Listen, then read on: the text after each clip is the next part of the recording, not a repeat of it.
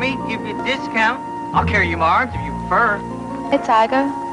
Don't you rickshaw guys work for tips? Is $100 enough? Never trust a whore. Can't you forget who's holding the aces here, pal? I'm in deep shit, Daniel. Somebody got there before me. So, but it's all very suspicious. Ah, shut up! I kill for a lot less.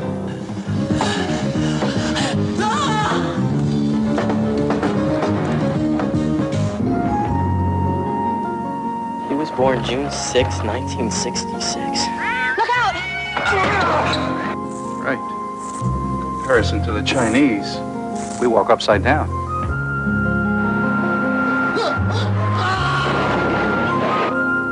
And that, my cat and I have watched over you since your birth.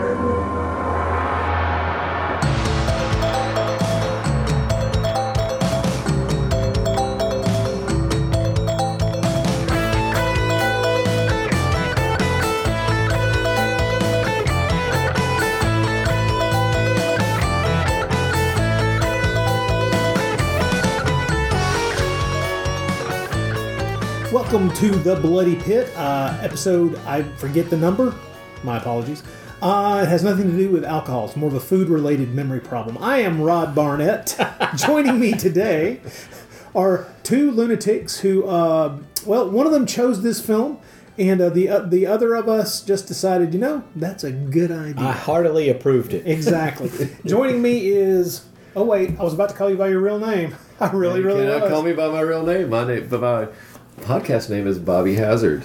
Bobby Hazard joins us once again from his bunker somewhere in an unknown place in the southeast, and hunkering down, trying to escape the heat because it's summertime. Or is it, depending on which part of parts unknown Bobby lives? And he's never going to tell us. No. Yeah, you guys are bagged and gagged when you come over here. That's right. It's true. But that's whether we're recording or not. That's because they like it. You have your sexual kink. We have ours. Also joining us is John Hudson. How you doing, Mr. Hudson? I'm doing well. One of us decided that it would be a good idea to cover this movie. And his name, I will not speak aloud, but his name is Bobby Hazard. His name is Bobby Hazard. That was me. Now, I'm assuming that the reason you wanted to cover this film is because it has recently come out on Blu-ray, which, at least for me, was the first opportunity to actually see this movie. Yeah, or same here. to even get curious about it. Yeah, it's another Italian, Florida production. Kind of keeping in line with the stuff we've done before. Exactly. And, We're never going to run out of those as far as I can tell. And it is just batshit crazy. No argument. I remember watching this film for the first time when I got it in the mail, and I was like, Rod, we have to do this. You want to know the scary thing? Okay, well, hold on first. John, Mr. Hudson. Yes, sir. Had you ever seen this before it came out on Blu-ray? Oh, no. Oh, okay, so we're in the same boat. Yeah, Good. we're all the same boat. Here's the weird thing. I'm watching it for the second time a few nights ago with my dear Beth. Beth had seen this movie before on television. Wow. And remembered specific scenes in it. Oh, there are scenes you would never forget. Precisely. That's for sure. And I stopped the movie. I paused the movie. I said, "Are you serious?" She went, "Oh yeah, because they're about to do this, that, the other." And I went, "Yeah, you have seen this movie. You know what this is, okay?" So this has obviously been broadcast somewhere in this country in our lifetimes, which is a bit odd because I have always considered this, as soon as I learned about it, to be one of the odd little cul-de-sacs of weirdness that are these strange little late 80s, early 90s Italian financed and Italian created exploitation films. I can't call this one really a horror movie. This isn't it's not really a horror movie. It has horror movie elements, but it's not really that. But I did not know of this film's existence. And I absolutely love Sergio Martino, the man who directed this movie. Same here. Yep. I'm a huge fan of his work. I've always been impressed that he was one of those guys who his career, as a director, really got cranked up right as the 70s started. And I've enjoyed, to one degree or another, every film of his I've ever seen. And he's one of those great journeyman directors who hops from genre to genre with no real sense of being hampered by whatever genre he's poking around in. He's made great spaghetti westerns. He's made great giallos. He's made great horror films. He's made great post-apocalyptic films.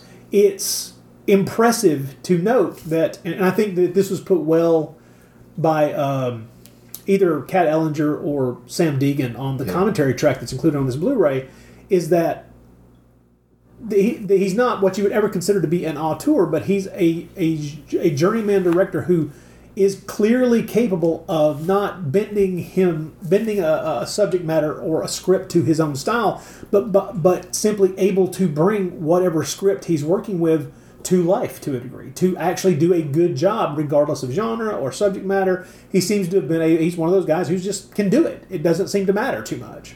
Yeah, absolutely. I mean, he's most known for his giallos more than anything else. Yeah. And I mean, every single one of those just beautifully shot and amazing.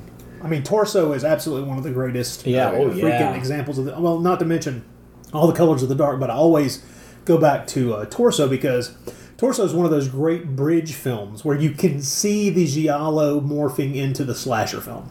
And it's absolutely brilliant because fans of either of those genres can find a reason to call it one or the other. Yeah, and I was trying to think the other night what was the first Martino movie that I saw. It may have been Torso. I think it was Torso for me. Or it may have been either that or Screamers, which was Isle of the Fishman. It's one of those which two is a great movie. On home video, and I can't remember which one because it goes back a long time. But for me, my first Martino film was either Island of the Fishman or one of his post-apocalyptic films. Mm-hmm. And I cannot, because I was seeing so many movies back to back. Oh yeah, same.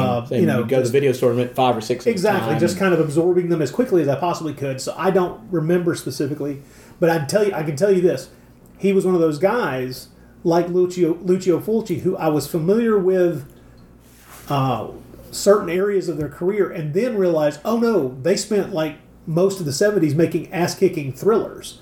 And so for me with Martino, he was one of those guys who I backed up chronologically with and realized, oh shit, this thing Torso and all these other giallos that he made in the 70s, and Secret Vice and Mrs. Ward and stuff like that, I backed up from what some might consider to be like lesser works, but I still absolutely love the post-apocalyptic stuff, really. So he's one of these guys who, as soon as I see his name attached to the film, I'm probably going to want to see it. Because even if the subject matter doesn't seem that interesting, he'll find a way to get me intrigued. He'll find a way to pull me along. Yeah, I was sold on Martino alone because Cauldron. This is one of their first 2 releases. Mm-hmm. They did that newer movie called Abracadabra, which I think might still be streaming on Prime. I can't remember. I tried to watch some of it. That's where I watched it. I haven't finished it, but I need to. But I just remember seeing the trailer and just watching all this batshit stuff going on, and Donald Pleasance eating the scenery.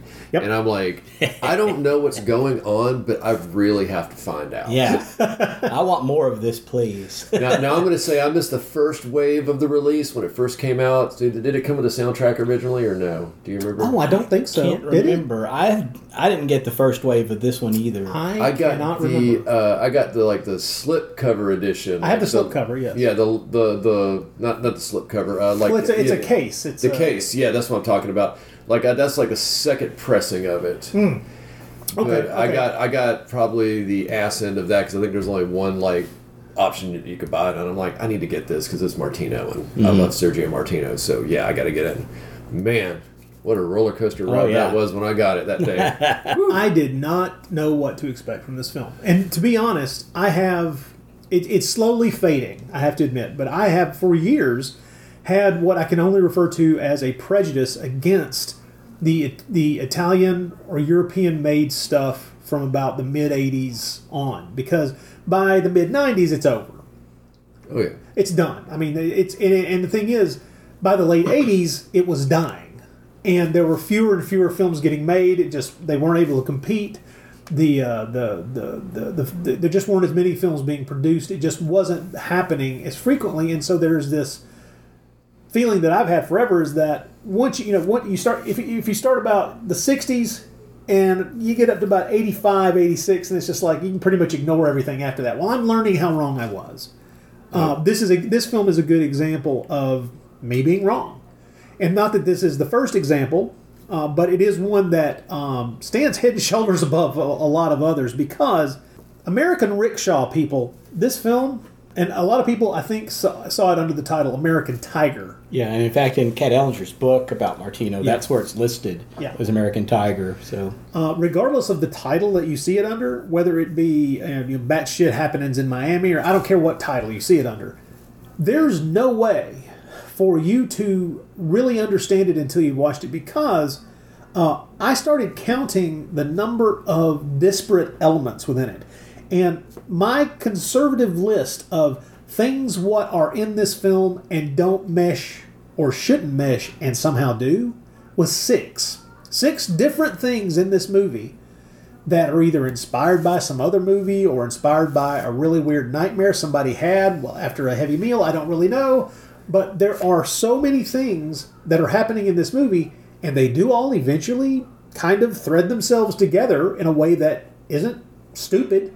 They all do make sense. One thing does lead to another, but it's nuts that it should. Now, let's say off the bat, this was shot in Miami. It's all of this thing is. I don't think there's a single shot in this movie, except for a couple of scenes with Donald Pleasance and the older lady playing the Chinese, the older Chinese mystical character. Madame Liu. I don't think anything else was shot on like a set that could have been anywhere in the world. A lot of this, we're talking like 85 or more % of this movie is shot on location. Mm-hmm. Oh yeah. So we're talking, first of all, a really interesting look at 1988. I'm assuming that's when they shot it. 1988, 89 Miami, which is also a nice little thing to just have in your back pocket as kind of a visual reference for what the hell was going on then. There's a lot of acid washing. Yes. Yes. A lot of acid wash. Yeah. There's a conversation to be had about the fashion in this film. Oh yeah, and we should have it. We should. And there's some interesting costuming choices that they use kind of intelligently, I have to admit. But I think one of the first things that you have to take into account is that these productions that were getting shot in Florida, they were getting a deal. There was some kind of tax kickback. I forget exactly what the monetary situation was that allowed them to shoot a lot of this stuff that they shot in Florida and Louisiana as well in the same period of time. But whatever it was, I am so glad it happened, and I wish it would happen again. Yeah, because it's like a lot of films tried to pull this off at the time and couldn't. Like, for instance, Miami Spice 1 and 2 with Amber Lynn and Barbara Dare as cops. That was called, that's a porn film. It was called Miami Spice, but I don't think a lot of it was shot on location. I mean, they're in L.A., so they could still get the sun and beach. The sun and beach, yes. And I'm sure that there were plenty of naked women with, presenting their vaginas to the camera. Am I wrong? That could be, but I was talking more about the filmmaking and the not the content so much. Like the scene where Randy West is lounging around by the pool outside, and the sunshine couldn't be faked. You have to be in you have to be in the real sunlight. Yeah. I mean, you had to be in Florida, but I think it was Los Angeles. Remember, the sun only casts one shadow, and that's the telltale right there. And that took me out of the film at certain points because clearly they're calling it Miami Spice, but I don't think this is all. And the color of the sand from California beaches and Florida beaches are two different things. It's not quite the same. Yeah. Those aren't the same. And let's admit, sun rises in the east, sets in the west. True enough. And you're going to figure that out eventually. That was a good movie. Jesus.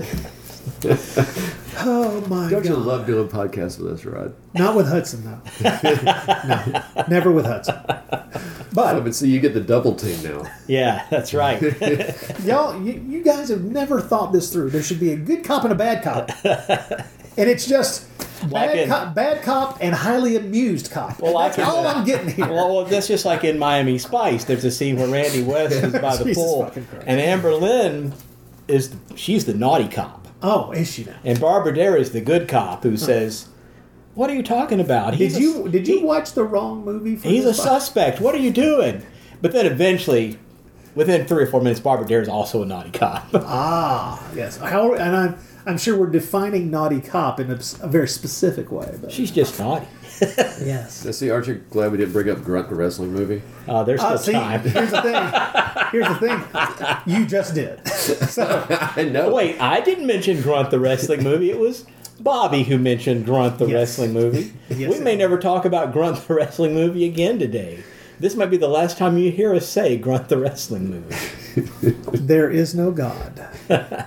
And now, let us advance to this fucking movie. American Rickshaw. So, it being one of these Italian productions in the late 80s, I had completely ignored this stuff. This was stupid of me. It's only in the past 3 or 4 years that I've realized how stupid a move that was on my part. Because anytime one of them kind of gets dropped into my lap, whether it's through a new Blu-ray release or whatever it may be, I realize, oh man, I really enjoyed this. I remember the first one that really kind of opened my eyes is not something that's even been released commercially over here, I don't think. It's a film called Body Count, which is a very late in the cycle 80s slasher film, Italian made, and I'm trying to remember who directed it now, and I can't because, of course, I have a crappy memory at this point. But that was so late in the 80s, and I really enjoyed it. It's a backwoods slasher movie. And I thought, wow, this is firing on all cylinders. I enjoyed this. I mean, it's trashy, it's fun, it's entertaining from beginning to end.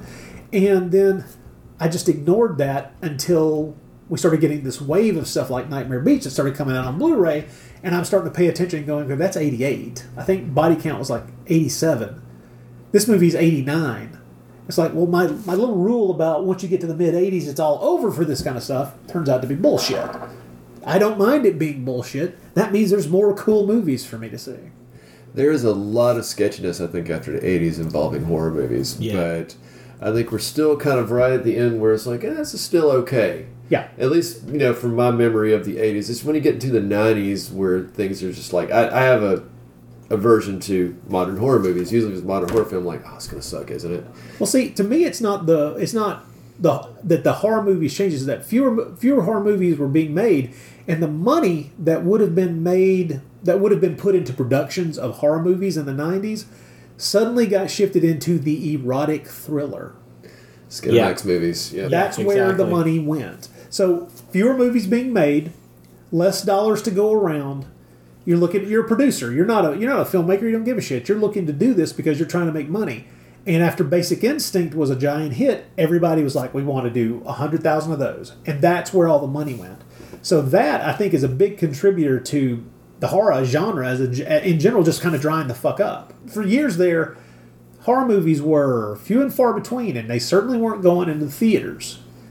If you saw them, they were direct-to-video, or they got play in the big cities, and that was it. Mm-hmm. As with a lot of exploitation films made by Italians forever, there's of course, Sergio Martino's name is not on this film, at least not as director. His name is credited in the list of people for the screenplay, but it's directed by somebody else. It's weird, huh? Might be a fake name. As a matter of fact, I know it's a fake name. So Martin Dolman. Yes, which was a pseudonym he used several times. He has a list of like 6 pseudonyms that he used, depending on the territory or the country.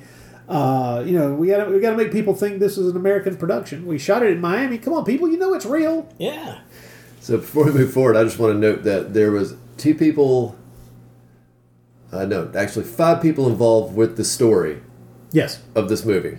That's a lot of damn people. And they never met. Probably not. Well, the thing is, Sergio Martino first got into the industry in the first place doing script rewrites, reading scripts and doing rewrites on them, and sometimes during production. And he did a little bit of that on most of his scripts, no matter what he did anyway. And also, if you've seen any interviews with him talking about this movie or any other movie, he was highly collaborative. He liked his actors to be able to improvise things. If there was a problem, he liked them to be flexible enough to be able to come up with something on the fly, or if they had a better idea, if they needed to change the way something was on the page so that it sounded better, he was good with it. So him being one of the script writers may just boil down to him doing like a finished polish on the thing and then rewriting a couple things as they went. And as we get toward the end of the movie, we'll discuss an entire sequence that they had to completely redo in the first place because their original plan was not going to work. But one of the people who worked on the screenplay, apparently heavily worked on the screenplay, was the same guy responsible for writing Santa Sangre for Jodorowsky the same year. Now that's very interesting. Wow. Is it not? Exactly. I mean, as a matter of fact, that guy, you look at that guy's credits, and in the space of about a year and a half, he had 3 different films come out, and it's a real tough call on which one was weirder. And Santa Sangre is the most accessible of all Jodorowsky's films, too. Yeah, and just a great movie all the way around. But yeah, same guy. I just got the 4K of that recently, and I hadn't seen it in a long time. I'd forgotten how amazing that movie actually is. Great stuff. I'm a big Jodorowsky fan to begin with. But man, wow, it's such a great film. Yep, and believe it or not, there's a creative element behind the camera involved in this movie as well, which might give you a hint as to just how nuts this thing is.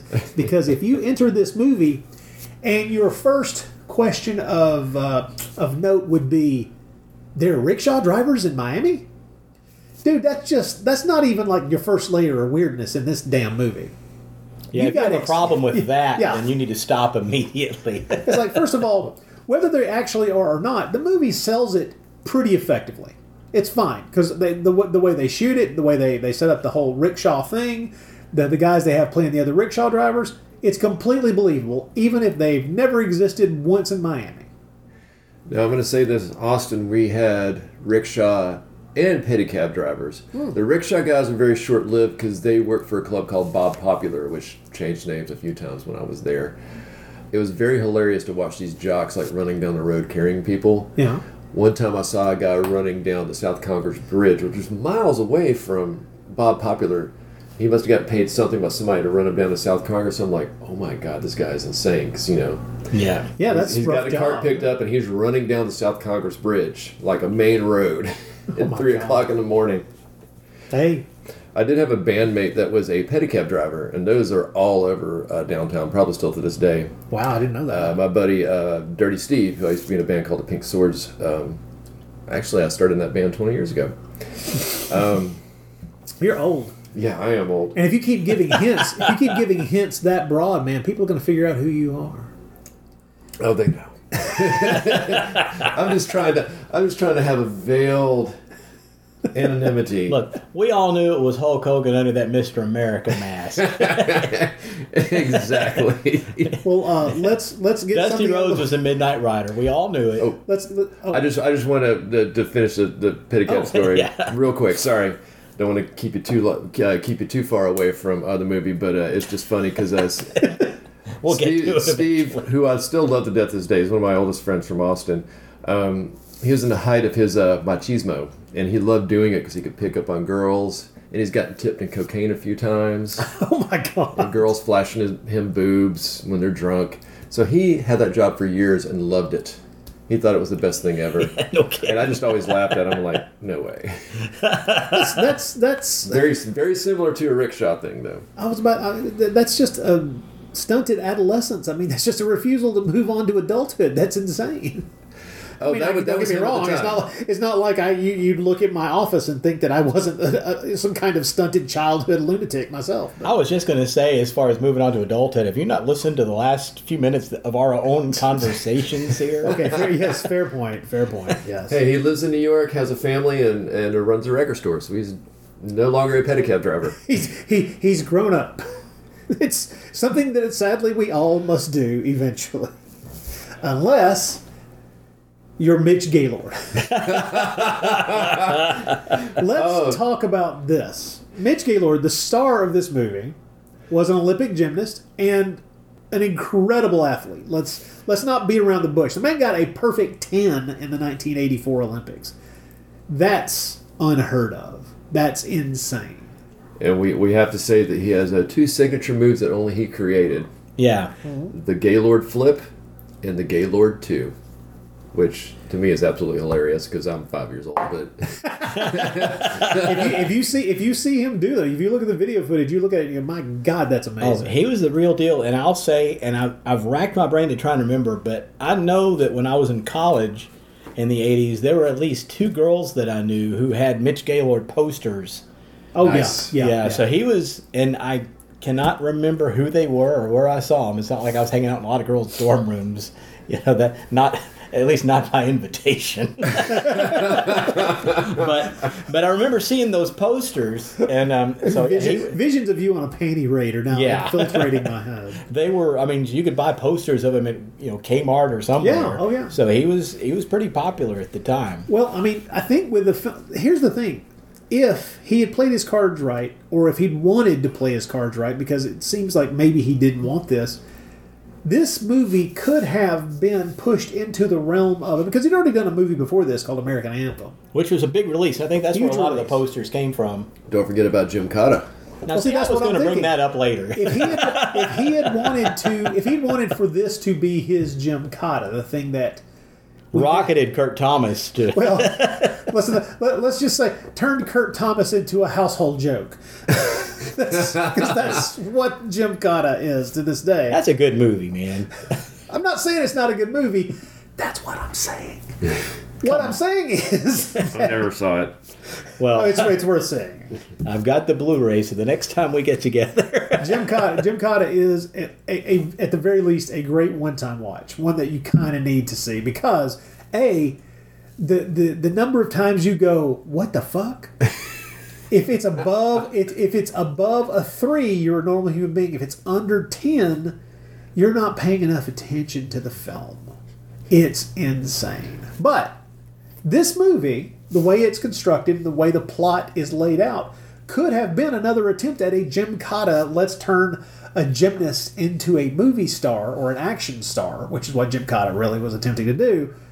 Let's try that. But I wonder if at this point enough years had gone by, in other words, 3 or 4, where people realized, Jim Cotta didn't do anybody any good.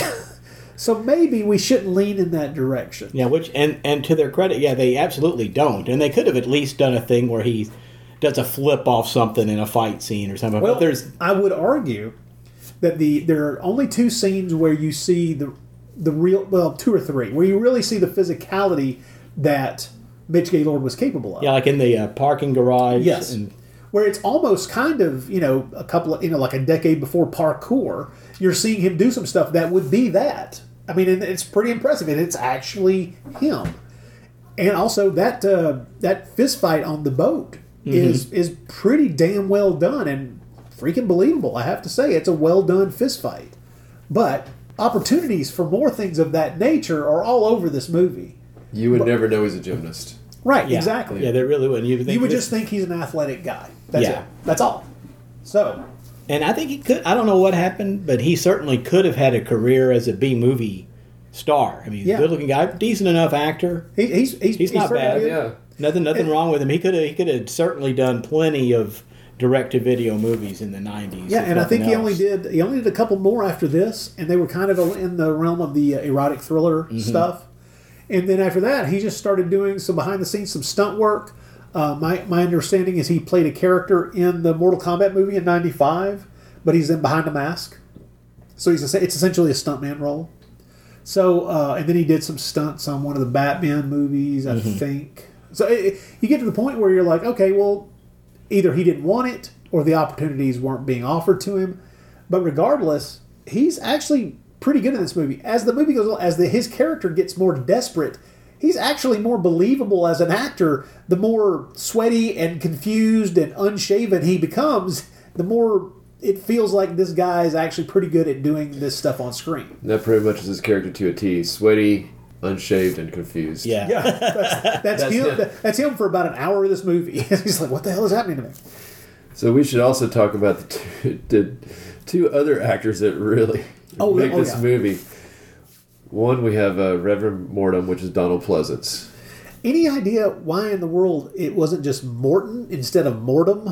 I mean, is there some kind of variation on the word of, like the Latin word for death that we're trying to get? That's the only thing I can figure, because I don't remember any popular televangelist named Morton where they might have think, oh, we don't want them to sue us. Yeah. And maybe there was one somewhere, but I don't know. Mortem is a name where nobody else has it, so it may have been play on the death, and also they know that nobody's going to sue them. Very possibly. So one thing I was wondering, just because of Donald Pleasant's Donald Pleasant's accent. Oh, I knew this was coming. You mean his Deep South crossed with Cockney? He's the most British Southern person I've ever seen in my life, but part of me almost imagines that he was drunk during the entire thing. That's what he comes across as. It does. It's like, you're not trying to do a Southern accent, you're just plowed. This is that period of time where Donald Pleasance was taking just about anything that was offered to him. I don't know that he necessarily needed the money. I think that he realized, I can just stay in America and make lots of money playing in these little bit roles. I mean, because I don't know. His time on screen probably took him about a week to shoot. It was probably about 5 or 6 days. I was guessing 2 or 3 days. Yeah. It could have been squeezed, but I keep thinking about the number of different places. All this stuff could conceivably have been shot on sets, so that would make it easier to put it all together. But there's all the stuff with the Chinese lady. There's the weird ass makeup and costuming for the quote unquote scene when he's younger. But he's not. But it's him. Some of those shots are him, and he's got that green makeup on his face and all that. So I keep thinking about it. I'm like, he was there for a few days. I mean, this is not a one-day job. He's there for a little while. Oh, definitely not a one-day job. Yeah. I'll agree with that. But it's one of those things where it's just like, Donald Pleasance, he'd come in and do this. Every other line sounds like he's actually from the South. It's not every line, that's for sure. It reminded me of the time that I saw Escape from New York in the theater. Yes. And it was my dad, and I hope I don't sound racist when I tell this story, but it was my dad and probably about a dozen African-American guys. Right. And it was a great audience to see Escape from New York. Oh, I bet. And we're sitting next to this guy, and Donald Pleasance is chewing up the scenery. And this guy leans over to my dad and says, "Is he supposed to be the president?" And my dad says, "Yeah." And he says, "Man, nobody ever vote for that pussy."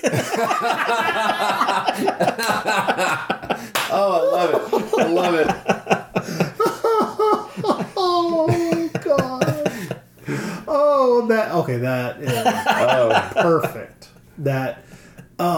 To be there and to be able to shake that man's hand. I know. Yes. It was such a great audience. Very rowdy and into it. It was great. I wish I'd have been there for that. Yes. Oh, that would be so great. That would have been perfect. Oh, my Lord. Let's also talk about Francis. Oh, Daniel Green. Daniel Green, who, for me, first of all, I expect Donald Pleasance to entertain me. Okay? Yeah, I see his name in the credits. I don't give a shit what the movie is. I don't care what the subject matter is. Donald Pleasance is going to keep my eyes on the screen. Mm-hmm.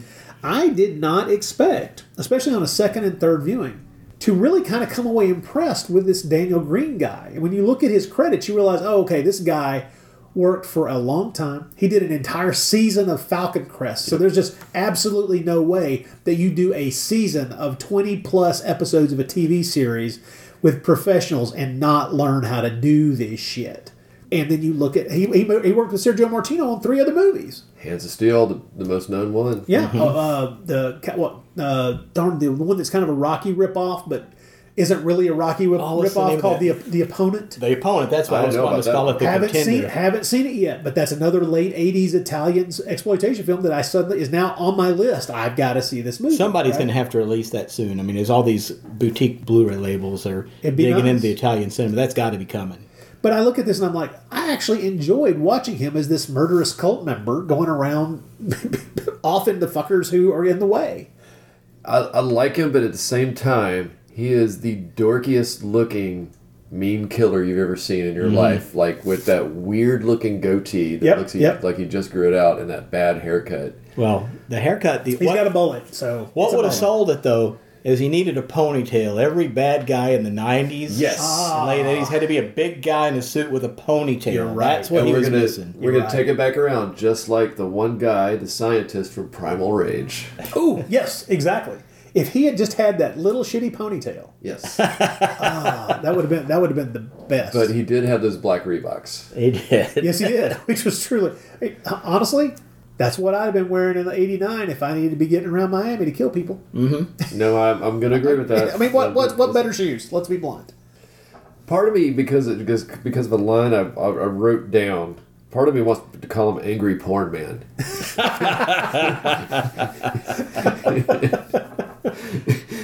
Maybe I'll just refer to him as that from now on because it just seems so apropos for what he is. Well, the thing is, though, he's good in the role. He is good. It is weird to know that he was like the romantic lead in the first Elvira movie. I totally forgot about that. Yeah. I mean, like I say, you start looking at this guy's list of credits, and you're like, well, no wonder this guy is believable on screen. He was doing this for like a decade before he made this movie. And like I say, you don't make a season of television in the 80s and not, get beat up by everybody to make sure you're doing it right. And in the 90s as well, because like Thunder in Paradise with Hulk Hogan. Hey, he knows how to hit his mark. Let's be blunt. That's the thing. That's the joke Kurt Russell always had about he was a child actor working for Disney. And he says it teaches you exactly everything you need to know that you can't build that you can build on, which is you learn how to hit your mark and say your lines. Mm-hmm. Yeah. In other words, you learn the most basic end of it, and whatever you bring to it will tell you just how far you're going to go. And this guy's learned it, and I was kind of surprised by how much I enjoyed his performance in this. No, he's awesome. He's a good villain. You actually do root against him. You Yeah. know, you find yourself caring that, oh man, I hope this guy doesn't. Nothing good can happen to this guy. And it's fascinating to watch him because he's a nasty bastard. Yeah. But he's also the most dynamic character on the screen. So you can't take your eyes off of him. It's kind of amazing. So, Old Madam Lao, which is Michi Kobe. Yes. Really, the most notable film that I recognize that she was in was Tokyo After Dark. Yes. Well, I actually know her from a little science fiction movie called 12 to the Moon. Oh, okay. Which is a little 50s science fiction movie, black and white movie that, oddly enough, I have on DVD because it was put out as a collection, as part of a 6-film science fiction from the 50s collection. And we were watching it the other night, and Beth looks real quick and goes, because she was like, well, she's actually really good in this. She's actually a good actress. And she looks back and she goes, she was in something called 12 to the Moon? And I went, I know that movie. I have it on DVD upstairs. She goes, of course you do. I didn't recognize I did not recognize a lot of the movies that she was in. Yeah. I just wrote down the one I was familiar with, but she's been in a lot of stuff. So she is a well-versed actor. And she's really good. In fact, she is. The opening of the film, which is a beautiful sequence with the rain and I keep wanting to call him Jeff Gaylord, the Missouri Tiger. It was a local wrestler. But it was Mitch Gaylord. He comes up in the rickshaw and it's raining and she's waiting for the ride. And her face kind of tells this nice little story. And it's does, yes. She's really good. It's really effective visual storytelling because there's absolutely no dialogue. You learn everything you need to from her reactions to what's happening, and it's well done. And it didn't even feel weird because it's the start of the movie that Sergio Martino for some reason is shooting it in slow motion. It's like, why are we doing this? I don't understand why this is in slow mo. But at the same time, it's probably because he's getting all this. He's getting all these shots of the bright sunlight and the fake rain, and it looks good. So. Well, here's a good place to put in this Kat Ellinger quote that I thought was pretty apropos for this movie. She goes, for a movie that's supposed to be low budget, the way it's shot, it does not feel like a low budget film. No, it really doesn't. No, it does not. And that's the thing is, no matter what you think of the movie, you look at the shots and how they're set up, they're all really well done. Think about the dynamism of some of the shots as well. There are a lot of shots where he's taking the time. His shot set up aren't the shots aren't just interestingly set up, as in a shot that's going to be on screen for less than 15 seconds. He's got the camera right near the ground, and which is interesting because it adds a different thing and it changes up the way you're looking at things. But also, he chooses that angle of being close to the ground to track along behind a couple of characters for a shot that's, like I say, less than 10 seconds long on screen, which means, well, that took some time. He took the time to do that because he wanted to change up the way things are looking because he's a veteran director and he knows that if you shoot everything flat at chest to nose level over and over and over again, your brain just starts to get bored. You just start to not care anymore, and you just start to your attention wanders. He knows that if you change up your shots, and if you you rack the camera down near the knees, and then slowly rotate it up as the scene goes on. As you move the camera, that engages you visually. It engages the way you're paying attention to the things. It keeps you looking at the screen because he's not doing the same setup every time he's doing it. And so there's a lot of that in the movie. The more you pay attention, the more you're like, oh, he didn't need to do that. That's just cool. So when we actually get into the plot, there's a couple things I want to go over in that scene. Just want to put that out there. Okay. Well, let's head that way. We're at the beginning. I just want to make another couple of references to actors real quick. So one of the other leads, Victoria Prouty, the later romantic interest, only in one other movie. True. She was a model. She was a model. Yeah. She's only in a movie called Men. Men. That's it. And I'm betting she was nude in a lot of that movie as well. Also, the lady that played Sarah Morton, Judy Clayton, she was an Ace Ventura pet detective. Well, that means she's a Florida actress, I bet. Lieutenant Morgan, Roger Preto, was in Superboy, Cape Fear, and New York Undercover. And then I can't remember who Mary Jo is, but she was in Tales from the Crypt, Demon Knight, No Retreat, No Surrender 3, which I didn't even know there was one. There was a third? Yeah. Killer Crocodile. Oh, yes. Which is a Serge Martino movie. And wait a minute, is that Killer Crocodile? Because there's Great River, or the Great Alligator or Alligator, but there's another movie called Killer Crocodile. Actually, you know what? I think Killer Crocodile is not Sergio Martino now I think about it. Because I'm looking at the cover and I know it's not because it was put out by Severin. Yeah. And then there's another movie, and I actually want to find out more about this because it looks like a foreign made a U.S. film called Psy Warrior. Psy Warrior? I know nothing about it, but I want to find out. It sounds good. Yeah. And that was the roommate of our lead character. Oh, no, that's Mary Jo. No, that's a different character. That's a different actor entirely. Another guy you're talking about because he's shirtless a lot of the time. Yeah, he's no, not the guy's roommate, but remember the stripper's roommate. It's probably it's Mary Jo's her roommate. You're right. Yeah, okay, I never got the name. That's right. It never clicked in my head that her roommate was Mary Jo. Thank you. Yeah, you're correct. And also musically, it seems like we always have some kind of special music thing done for every episode I've done. Not really special this time. You got Luciano Michelini.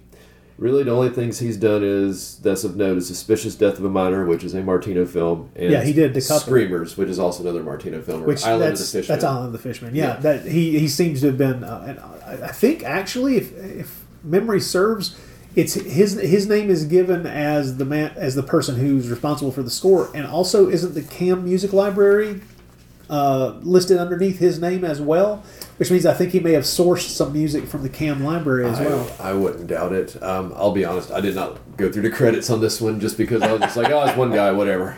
Well, here's the thing. This movie, as I said before, does have at least 6 different things going on all at the same time. And just because there's not a lot written about the movie itself, I actually watched some reviews, so I just get a feel for what other people are thinking about it. Yeah. Hopefully not trying to steal their jokes. I may have to steal one. But I'll give credit where credit is due. Always give credit. Yes. A bunch of different people said that this movie was like trying to rip off Big Trouble in Little China and Golden Child. Maybe so. And having a little bit. Yeah. I could see it. Here's an aside. I only recently finally watched The Golden Child, and I have to agree with Eddie Murphy. That's a piece of shit. I've never seen it. Don't. You'll. I can tell you exactly. I don't know if anybody else. I've not done any reading on the reaction to this film or at the time or. It was a hit at the time, but Eddie Murphy could do anything. I can tell you right now how The Golden Child got made. The movie he made right before that was such a gigantic hit. Its name was Beverly Hills Cop. And everybody now knows the story of Beverly Hills Cop being originally a straight script that was going to star Sylvester Stallone.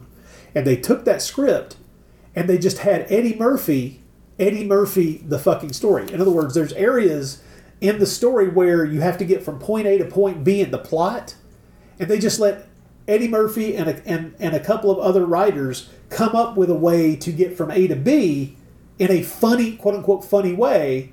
And that's how they made Beverly Hills Cop into a comedy as opposed to a Stallone movie. That's exactly what I think they were trying to do with The Golden Child. I think The Golden Child was written as a straight supernatural adventure thing, and they were just like, we'll just have Eddie do the same thing.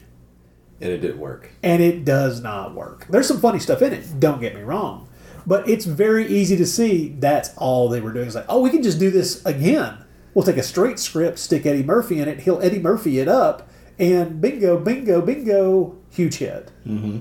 Oh, and Killer Crocodile was directed by, looks like 2 people. Uh-oh.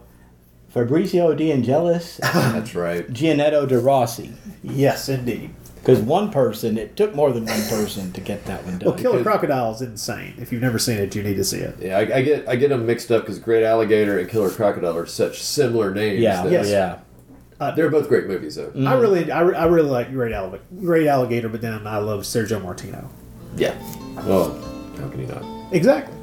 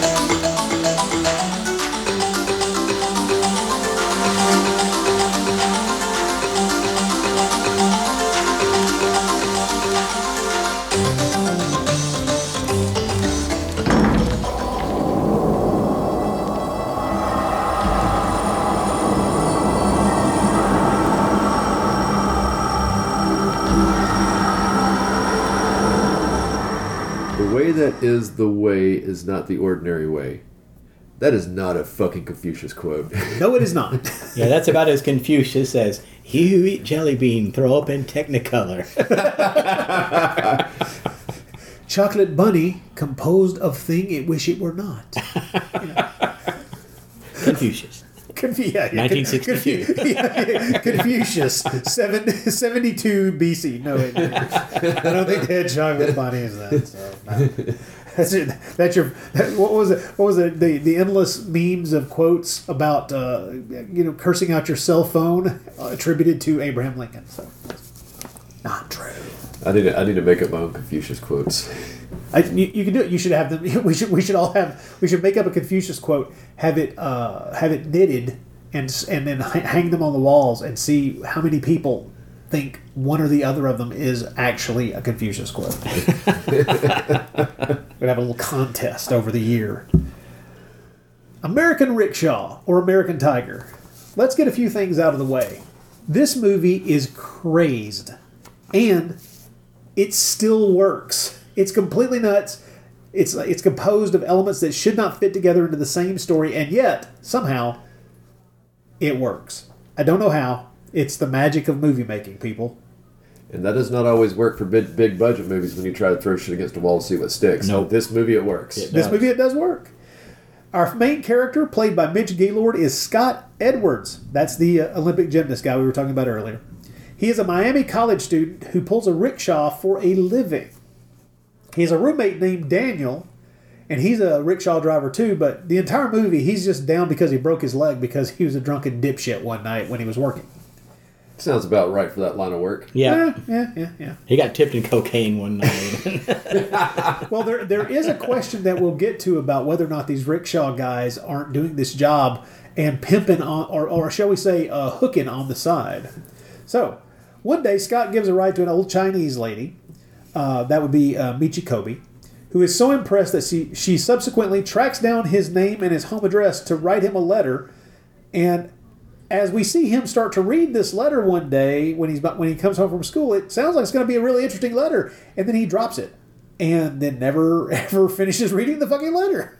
And it comes in the same day that he gets this obvious ancient Chinese artifact. Yes. But I think it looks like a butt plug. Yeah. Well, it's an ancient Chinese butt plug. An ancient Chinese butt plug. But his curiosity never goes back. Like, gosh, maybe that letter might explain this. And then, like, the box, it comes to this very ornate carved wood. He just throws that away immediately. It's like, if I get random ancient artifacts in the mail that I know nothing about, I might want to see what the instruction manual is. Already clueless, but not unshaven and sweaty yet. Yeah, not yet. But what I love is that the movie repeatedly shows us, as days go by in the story, this letter sitting in next to the trash bin in his apartment complex, being chewed on by rats, as if we're going to eventually come back to this fucking letter and him pick it up and try to discern anything or a message or anything. But it never happens. And it's one of those things where it shouldn't make me happy, but it does. Why do we keep going back to the letter, considering that he eventually gets all the information he needs by just going and talking to the lady in the first place? Well, it's all like the ancient artifact, which he never really does anything with. He sticks it in a drawer and leaves it there. And then eventually he completes his mission and it falls apart. Yeah, it crumbles to dust. Yeah. What did he do with? He never got to put it up his butt. He never got to do anything with it. Yeah, I mean, he's just putting it in a drawer for I'll just save this for later. You never know when you might need a good Chinese butt plug. We need more Calgon. Ancient Chinese butt plug. Exactly. Well, I love that the reason he drops the letter is because of his horny neighbor, the housewife, who he clearly banged a couple of times, and she's trying to entice him into having sex with him again, while her husband at home down the hall yelling out the hallway to her. Like, dear, you need to really, really time these assignations with younger men a lot better than this. You don't know. He might be a cuck. That's true. Never came. Yeah, I hadn't thought of that. You're right. We never meet the guy, so who knows? Yeah. He didn't sound like he would be into it, but you never know. Yeah, this could all be a game. Well, sometime later, okay, we're introduced to.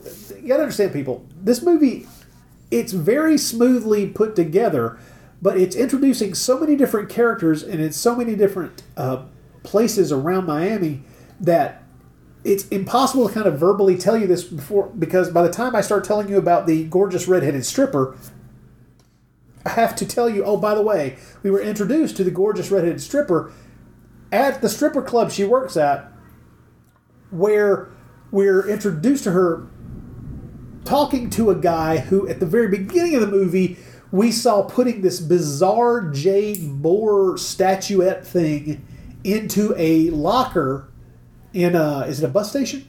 It looks like bus station. Yeah. No, train station. Train station. It's train station. So that's that's right, because the tracks that he lives on. Oh, you're right. It's a train station. So this is, like I said, we've already got so many elements that just by starting telling you about the main character, we've skipped the boar monster statue that is being hidden by this guy with only one thumb to begin with. So we got that mystery character. We see him talking to the redheaded stripper, and then the redheaded stripper, by the name of Joanna, shows up out of the blue at the Rickshaw Pavilion Place, whatever we're going to call it. I just want to say, it's not suspicious that she showed up in a cab to get a ride from a pedicab. Yeah, gets out and says, give me a ride. Excuse me, not a pedicab, but a rickshaw driver. So I'm taking a cab to get another ride from somebody else. How would you not look at that and go, that's weird? No. That's what makes me think these guys are gigolos. That she's come there to scout which one of these men she wants to take her back to wherever she's going to have sex. Well, but you look at that woman and you go, she doesn't need to pay anybody to have sex with her. So what the hell is happening here? You know, the only way you get a hint of any of that happening is the gay rickshaw guy. Yes. Kind of gives it away that he's had sex with people he's given rides to. Which is, like I say, and Mitch Gaylord, she goes straight to Mitch Gaylord's character, hires him to take her someplace, which turns out to be a yacht, entices him inside, and he's not too reluctant. I mean, he shows, he does, kind of resist for about 0.2 seconds. And he does the thing where he looks around and see everybody's looking, and they go, okay. I guess. And then goes inside, and it's like I say, that's what that's not a thread that gets tugged on. Like where we learn really concretely whether or not these rickshaw guys have this, have this thing to the side where they're like, sometimes we get paid to have sex with women too, or sometimes we get paid to have sex with men, depending on your willingness to do such things. Also, just want to say, stripper that quote unquote, doing the air quotes here, that lives on a boat. That's not suspicious at all. Yeah. Not one bit. Well, for us, we know she's a stripper. Mitch's character doesn't know she's a stripper. That's true. That's true. So that's and it's not her boat, so yeah, it doesn't definitely turns out he doesn't know that either. So that makes sense. He just thinks it's beautiful woman on a boat. Okay, that could. But see, here's the thing. I looked at that. I mean, you look at where that yacht is, and there are other yachts there tied up as well at that dock area. There's a part of me that goes, "Wow, would it be somebody's kink to just go and walk onto a yacht where nobody's home and have sex in their yacht?" And I can see that being a thing. I can see that being something that people would do. And that's how the rapper Lil Yachty got his name. What? I don't want to sound clueless about pop culture, but But the fuck? Yeah, Lil Yachty. I think that's how he got his name. Yes. See, I'm not going to stop the show now and Google this to determine whether or not you're feeding me a line of shit. I'm just going to assume you are. No, so I did want to back up for a second on a plot point about Mr. Gaylord's character. He says he was born in 1966, was the year of the tiger. It's not the year of the tiger. No, it is not. It's the year of the Gaylord. Thank you. I was waiting for that. It's the year of the pink sword. No. Well, I was born in 74. So. Actually, 74 is the year of the tiger. I found that out from a girl I used to date a million years ago. But the only year of the tiger in the 60s was 1962. So what was 1966? That I don't know because I didn't look that far. The year of the Gaylord. It was the year of the porcupine. I only say that because it's the dumbest thing I can think of right now. The year of the Porky Pig. The year of the Porky Pig. The year of the guys that just wear a shirt and no pants and underwear.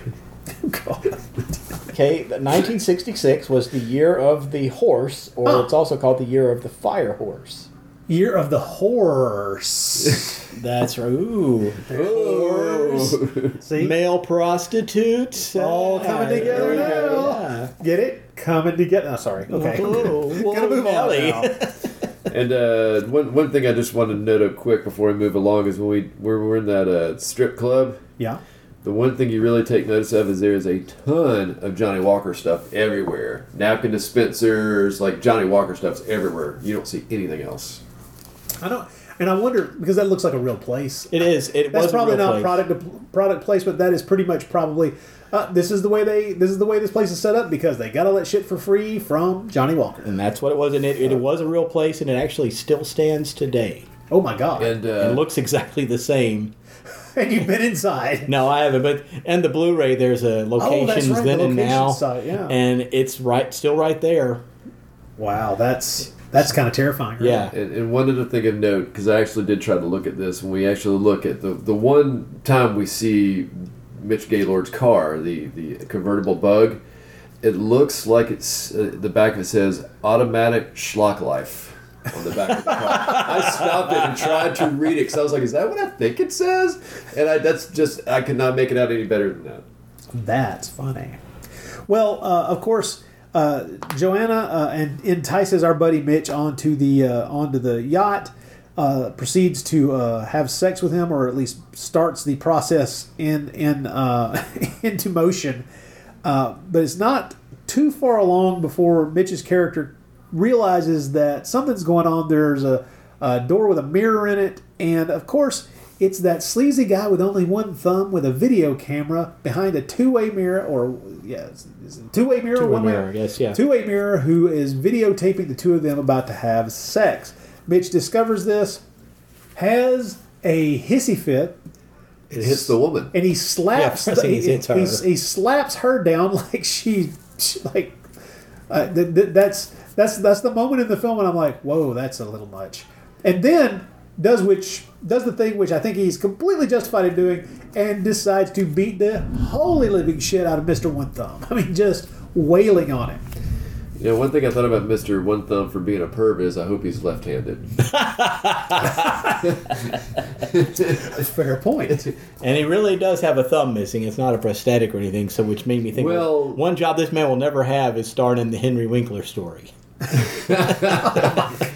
One thing you do notice is when you see the hand with one thumb, you never actually see the guy's face. So they actually had to pay a guy to be a hand model. That's what I was wondering, because there's a lot of really crafty framing and editing to make it look right. You do see him holding his hands up, but like his thumb is almost tucked in, so you don't see it. But see, here's the weird thing: it's not the only reason to have this character only have a single thumb is so that it's easy to identify his body later on after it's been quote unquote burned. Okay, but here's the thing: there are much easier ways cops have of identifying a body. Yep. And you don't need to, he was missing a thumb, it's got to be that guy. It's like, guys, that was a lot of work for very little gain as far as the story is concerned. I mean, you're really not getting your big bang for your buck to hire a whole complete other guy to be shooting his hand with only one thumb to have that little payoff. So it's kind of odd. And I'm going to be honest, I don't know about you guys, but I know a lot of people that are missing thumbs. I'm dead serious when I say that. How many are you supposed to have? Two? Okay, I got the right number. It's not you. It's not me. I wasn't sure. You could have been talking about me. I wasn't sure. I didn't want to feel, left out. Strangely, the majority of them are relatives. Where did they put those thumbs to get them locked off? Or did they do something? South Georgia is all I got to say. It's probably gunfire related anyway. Well, so he, our buddy Scott, or Mitch, I'm just going to call him Mitch Gaylord the whole fucking time. beats the hell out of this guy, and then gets out of there. Unfortunately, he does step on some glass, and therefore leaving his DNA all over this fucking yacht. So after he beats the hell out of this guy and gets out of there, he grabs what he thinks is the videotape that the guy was shooting of him having his ass bare in front of a video camera. Oh, heaven forbid! And then they pay you good money for that now, guy. I do love that the dude with one thumb offers him $100. Like, look, I'll pay you $100, and it's like you gotta think for just a second there. You gotta reel it back in. Redhead, willing to have sex with you, and somebody's gonna pay you. It's like, what? This is 1989. There's no internet. Where do you think this is going? Yeah, I mean, only Mr. Thumbless is going to see this thing, and it's not like... And we hope he's left-handed. Yeah, it's maybe having a date with Rosie Palmer and her 4 daughters. Who knows? The 5th one's not home anymore. But sadly, our boy Mitch is just a little too pissed off to let this kind of sink in. I love it that his roommate points this out later on when he goes, "You're going to make $100, have sex with a redhead? What is wrong with you? Why didn't you think this through?" It's a fair point. Yes. And by the way, on the boat... I'll save that for later. Skip that. Well, of course, they beat the hell out of each other inside this. Now, one thing that happens is a key that Mr. One Thumb is wearing around his neck does get yanked off during this fight and goes out the window and into the ocean. So, since that's shown to you in slow motion, you need to pay attention, oh wily viewer. Key point. Girl runs off. He runs off and thinks he has the videotape. Then he gets back, tells his roommate the whole story. And in the ensuing conversation, he discovers that he took the wrong tape. They put the videotape in, realize that what this is, that it's all fucked up, so it doesn't even have any sound. It involves Mr. One Thumb talking to somebody, talking directly into the camera about this chain around his neck, but they don't know what the hell he's talking about. It's funny how there's like film scratches on it. Yeah. It's like a videotape. The tape's ruined. It looks like it's like an old film from the 20s. That's not what a ragged out VHS tape looks like. I'm just going to tell you this. I've got plenty of evidence of exactly what those look like, and that ain't it. We all know it. Scott impulsively storms back to the marina, which is where things turn inescapably dark and weird for the rest of this movie. There's a thing you have to think about. He ran all the way back to the boat from his apartment. Yes. With a cut foot. Yes. Mm-hmm. How stupid is that? He took the time only to bandage it, and I think he changed shoes, and that was it. It's like, dude. He's one tough gaylord. yes, he is. So he runs back to the place, looks around, and discovers that old Johnny One Thumb is a dead man. And he's right. I put that he discovered Johnny Walker, Nilla wafers, and a corpse. And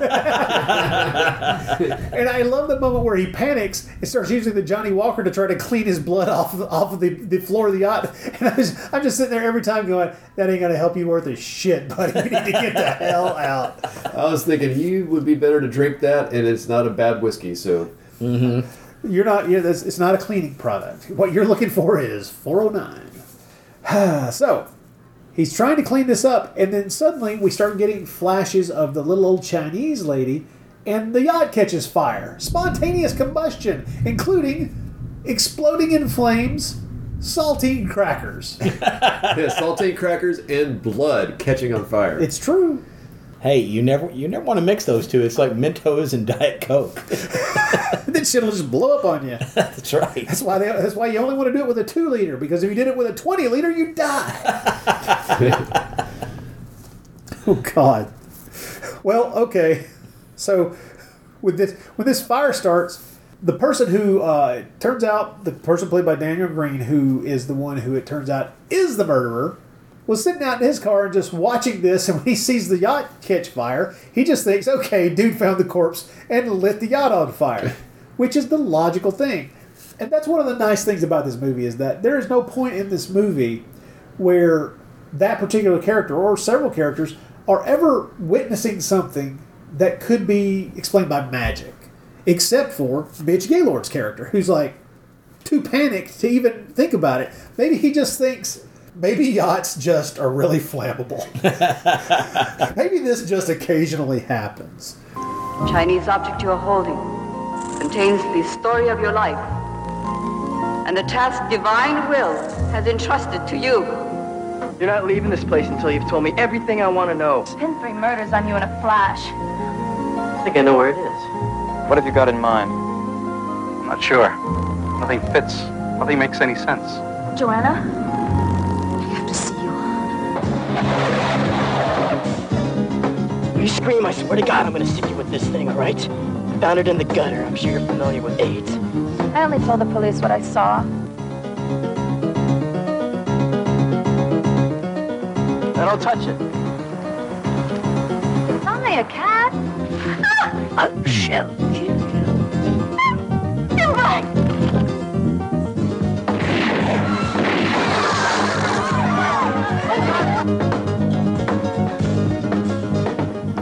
Well, after the boat catches fire, and our buddy Mitch, well, this is something that I found a little unbelievable in this film. And I know that you're going to think it's funny that this is the part that I find unbelievable, but the fact that within seconds of this yacht catching on fire, there are cops there. That seemed a little convenient because they're there to almost see poor old Mitch dive into the ocean off the front of the yacht. I think he would have probably had at least a good half hour to 45 minutes to get away from the scene of this crime. But hey, maybe in '89 the cops were, on ocean patrol. I don't know.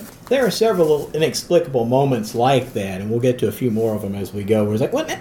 Okay, I'm gonna stay on the ride. I was about to say all my logic problems with this movie do not involve the weird mysticism or the strange coincidences. They involve things like that where it's like, would the cops really be there that quick? I don't have a lot of experience with magical boar talismans, but I do with police. And they just aren't that quick. So I'm going to have to agree with that. Well, I don't know, the cops in Miami Spice were pretty fast. Miami Spice? Yeah. Of course, in Miami Spice, those cops were top notch, whether they had underwear on or not. They were on the scene. Yeah. God. So once he realized, he runs back, thing catches on fire. He doesn't ever find the video cassette, and that's because the actual murderer has run off with the video cassette. Then we get into, now I said earlier, let's be clear about one thing. This movie has 6 different elements that shouldn't fit together. We have the Chinese woman. We have the televangelist played by Donald Pleasance. We have the prostitute character. We have the rickshaw drivers, including our main character. We have the police detectives who now enter the scene and start trying to figure out what the fuck is going on.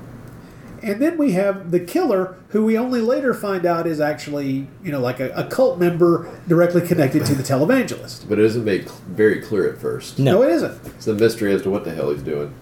And then once the cops have an idea of who he is, we learn one strange bit of information that, let's be honest, doesn't make any sense. He's a survivor of the Jonestown Massacre?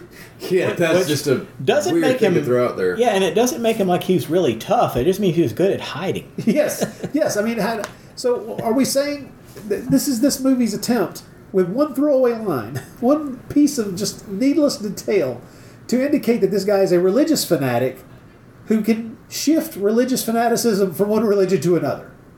That's what it boils down to. Yeah. He's very good at pulling the Ric Flair where you throw the drink at the plant. Yeah, I'll take the Kool-Aid. Well, there we go. That was great. That was really tasty. The plant's dying by. Respect where it's desired and where it's needed. Our professional killer here, played by David Green, or Daniel Green, pardon me, is named Francis. That's ballsy. I like that. I like it too. Not gonna lie. It's a good choice. Killer named Francis. Works for me. Well, so basically we now have the killer running around off at people trying to find, well, at first he's not sure, but what he's definitely after is the boar talisman thing that the movie almost might let you forget about. Because remember, first scene in the movie, it's locked in a fucking train. It's locked in a locker at a train station. But it all revolves around that, people. Because as the movie goes on, we learn that the televangelist and the old Chinese lady once did the nasty, back when they were younger and played by better-looking people. Not on the televangelist part though. It was old Old Donald Pleasance in a kimono and green face paint. and a fright wig, I'm telling you now. That wig. And an exploding mask that exploded for no reason at all. That was just really good sex. Is that what happens? Yeah. That was sex, and he just grabbed her boobs and his mask exploded. It's like, hello, lady! Well, maybe that is what happened. Who knows? That's some sex play I'm not interested in. Explosives near my face. Or Donald Pleasance near your face. I was like, how would you be aroused by this, lady? This is kind of, no. Yeah. But as the movie progresses, we see our poor redheaded stripper being slowly pulled more into this. We learn that she has a kid, and it's threats to the child that our killer Francis uses to make her kind of go to the police, confess that she thinks that our poor boy Mitch is probably the killer, just because she wants to get him out from wherever he's hiding and kill him. We got to find out where this damn jade. And it did look like it was made out of jade, it's not right? made out of jade. But that's the idea. Am I wrong? Is that it was made out of jade? More, I don't ever think they said jade. They don't say it. But you don't make it look like that. Just because it's an idol, you assume like every Asian idol is a. That's jade it. idol. Yeah. Well, paint it green. Oh, so I'm racist. Is that it? Yeah, I'm you're racist. Well, I think racist. everyone knows that. Right now, we need the Colonel from Mob Pack podcast to just pop in and go, "That's racist." So what this the murderer is after is the boar. What do we even call this thing? Just kind of a The object. idol. The idol. It's an idol. There you go. Yeah, there we go. I was gonna. It's not a statue. It's not a statuette. Seems stupid to say. So okay. So by the time all of this kicks into high gear, first of all, this is a movie, and let's just talk about this for a second. This is a movie that should be a martial arts movie.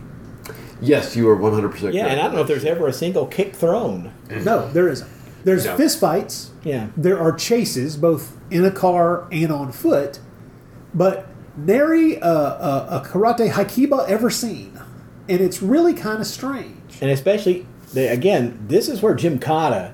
Yes. If anyone would know the ancient art of Gymkhana, it would be Mitch Gaylord. It's true. He would probably be like at least the number 2 or 3 practitioner of Gymkhana. Yeah. One thing about this film that, as I was watching it, it moves like just a bullet train. Yeah, It this is a just- fast moving does, play. It never stops. But because they'll take so many leaps, like our Daniel Green is watching the videotapes, and he instantly knows not only how to find Mitch Gaylord, he knows how to find the stripper. Yep. Then his plan is to have the stripper go to the police, so then Mitch Gaylord will come find her. Right.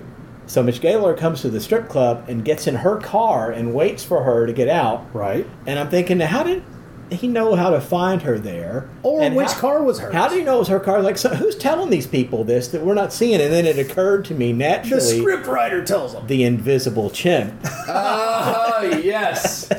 is clearly pulling the strings behind this puppet show. And Yes. folks, we'd like to thank you for listening to this episode of The Bloody Pit. I'll be shutting it down now forever. You did it. You got him in there. See, I wanted to make the I was script waiting writer for joke. it. I wanted to make the script writer joke, but no.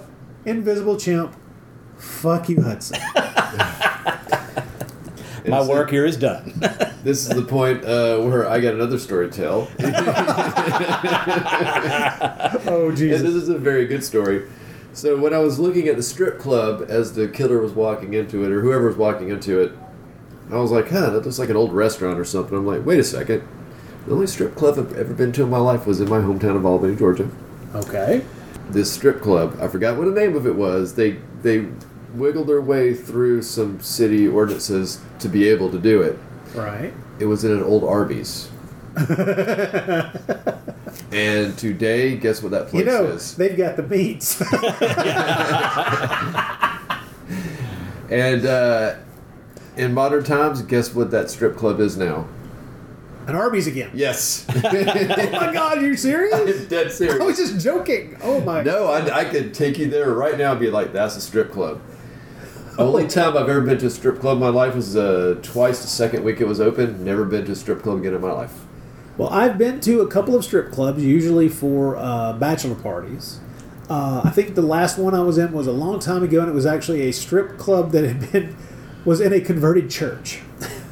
That's awesome. Yeah. Yeah. That's even better than an Arby's. That's a bold move. And, it was in Nashville, too, so it's one of those things where you're just like, wow, how did they let this happen? I mean, I'm kind of glad because we are here to worship, but... So did the girls pass a plate for a lap dance? They passed a lot of things. I'm sure some of them were not things that anybody wanted and that penicillin couldn't kill. So the funny thing about a strip club is the people that owned that one owned a bunch of places in Florida, and there's a place like about 45 minutes out of town. It's called the Neon Cowboys. That for the first few months they were around, they brought in all these girls from out of town to come in and work there. And after that, it was just the local girls. Right. So that's when it started going downhill. You don't say. Well, I mean, that's the thing, is if you're in a small town, that means that everybody knows the strippers. They know them, and they know their families. And therefore, the social pressure to not be a stripper gets higher and higher the longer you do it in a small town. Oh, yeah. It's not a good thing. I knew 2 people that stripped there. Wait, I wasn't looking at you. Did you say no? When you said no, were you doing air quotes? No, I didn't know. I didn't know them in a biblical sense. Okay. I knew them in a friendly sense. I wasn't looking. I wanted to be sure. Apparently, one of them could smoke with a certain place in her body. Ah, so as my dad would say, that old girl's talented now. What do you want? I want to ask you a few questions, Joanne. Come on, let's go, drive. I've got nothing to say to you. Get out or I'll scream. You scream, I swear to God, I'm going to stick you with this thing, all right? I found it in the gutter. I'm sure you're familiar with AIDS. Let's go, drive. Those are cops in that car. They'll follow us. Don't worry about it, all right? Let's just go, drive. Come on! You're fucking deaf, let's go!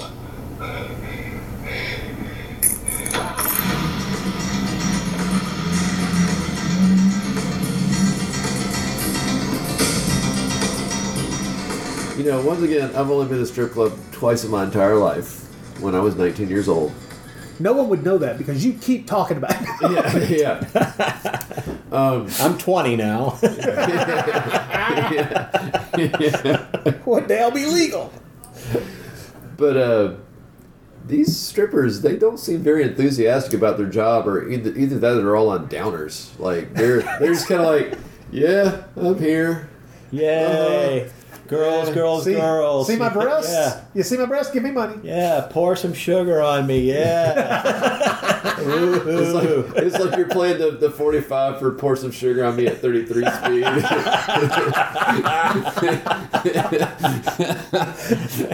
Oh my God. Okay.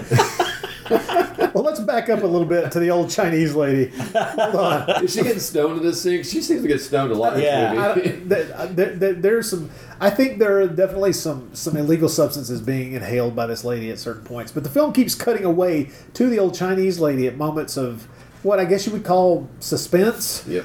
And it's plain that she's connected somehow to the mystical events that are going on. So that the movie's making that clear. It's also pretty clear that she has what I can only refer to as a familiar, which is a Siamese cat, and what might be a familiar, but maybe it's just an animal she keeps around to piss off, which is a fucking cobra. So they're hanging out there. The Siamese cat starts popping up in different places to kind of point these idiot characters in the direction she wants them to go. And they're all pretty goddamn stupid. Yeah. And like I say, it's pretty clear that the fire that starts on the yacht, and at least one other fire, the fire that chases the assassin out of our buddy Mitch and his roommate's apartment, another fire starts and there. The cobra. All of it, yeah. All of this stuff seems to definitely be connected to her wanting it to happen. So there's some magic shit going on, and it's really kind of strange, and you keep wondering where's the gymkata, and it's not happening. What we've got like is magic fu instead of kung fu. It's it's not where you think the movie's going to go, and it's like, is Jack Burton in this movie? Is there any kind of weird mysticism, and is there somebody going to come along and tell us about the three storms? I don't understand anymore what is happening in this plot. I just want to say our hero of the movie makes Jack Burton look like Indiana Jones. I just wanted to say that for the record. That's true. He does bumble around. Jack Burton would never perform a carjack using a needle. You've heard of AIDS? I found this needle in the gutter. Yes. Let's talk about... First of all, I'm going to give the movie credit for one thing. What a hero. Yes, exactly. I'm going to give the movie credit for one thing, and then I'm going to give it 2 demerits for other things. Credit 1. I cannot tell that there were any animals harmed in the making of this film. Okay? In other words, it's not like watching an Antonio Margheriti film where you're just waiting, you're just counting down until an animal gets abused or killed on screen. Or they drop a horse into a wood chipper. That Siamese cat appears to be very well fed because in every scene it's licking its chops like they just fed it some food. The cat seems happy. They're doing something to kind of irritate the cobra, but they're not harming it as far as I can tell. And like as far as I can tell, the only people who get harmed in this are the stuntmen. That's about it. So that's good for them. On the downside, are things that are only just, well, let's call them typically 80s. One, threatening somebody with a needle because it might be infected with AIDS. I'm pretty sure that was a dick move and insulting and offensive in 89. I'm not sure that the shelf life of an AIDS attack was ever anything anybody wanted to just applaud in their hero character. I really liked it when the hero threatened that other person with infecting them with a deadly disease. Oh, that Mitch rules. Oh, he's so good. Man, it's like he wielded the whip of AIDS on someone. So that's later on they had sex. Yes. Well, or did they? Because he still had his pants on. Which does beg the question.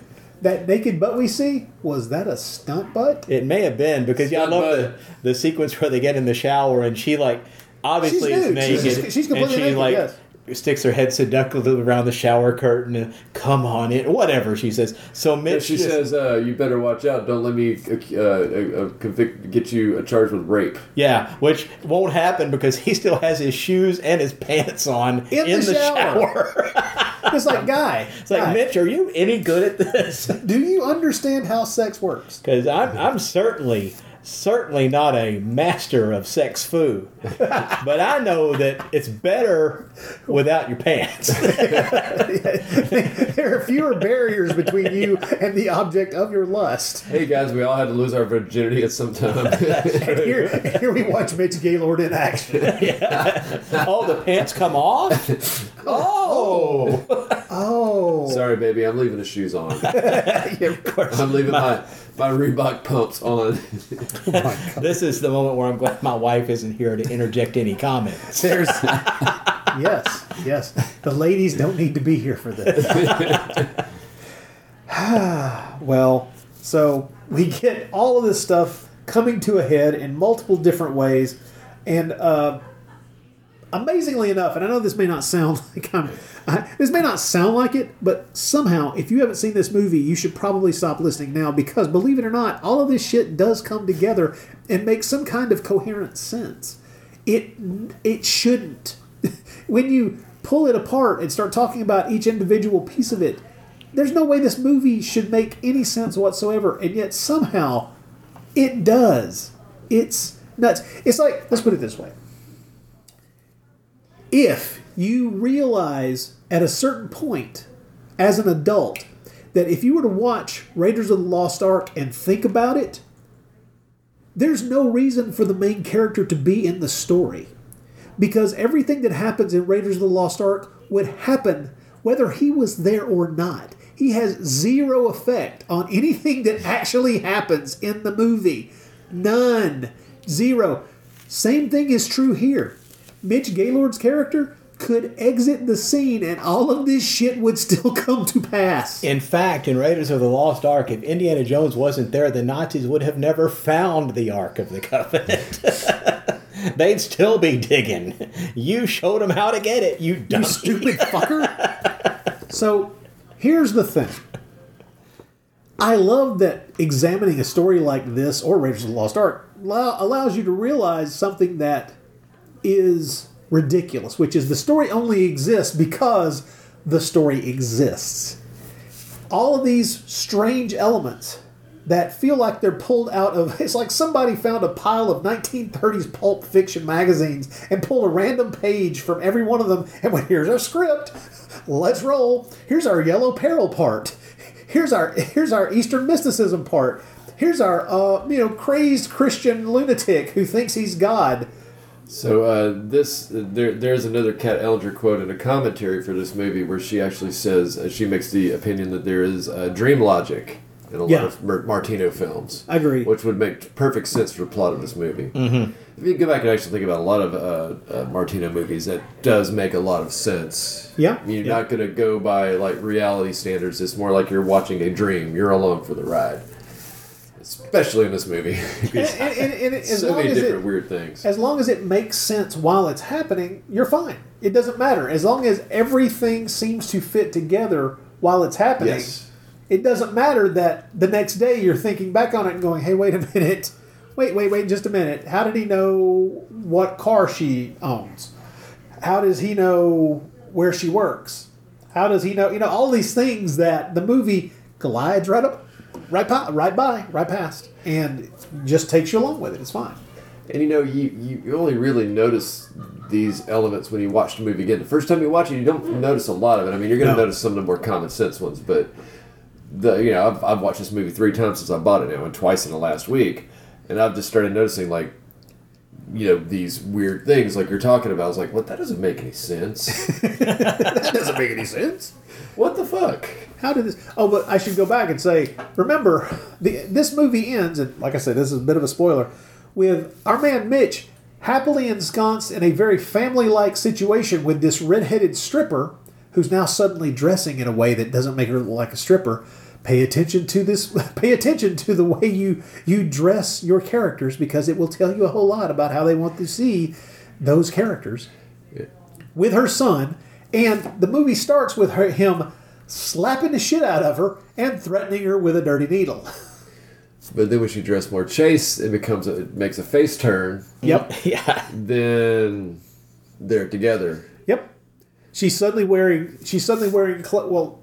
for the majority of the film, she's wearing clothing that is body-hugging, that shows off all of her curves, shows off a lot of her legs, and then once that turn happens, once we first see her with her child, from there on, she's dressed in a way, she's got long flowing, billowing skirts, you can't see her legs, the tops that she's wearing are not hugging her body in any way, shape, or form, and it's like, we're now she's being visually coded as a mother and an upstanding citizen instead of a hooker / stripper. And that is, it's just basic, that's costuming 101, but it's one of those things where it's just like, wait a minute, last time we saw her, she was humping his blue jean clad crotch she was in a fucking shower. She is also referred to as a whore many times in the movies. Yeah. In the movie, excuse me. And to be blunt, she was being paid by old Johnny One Thumb to have sex with this guy on camera.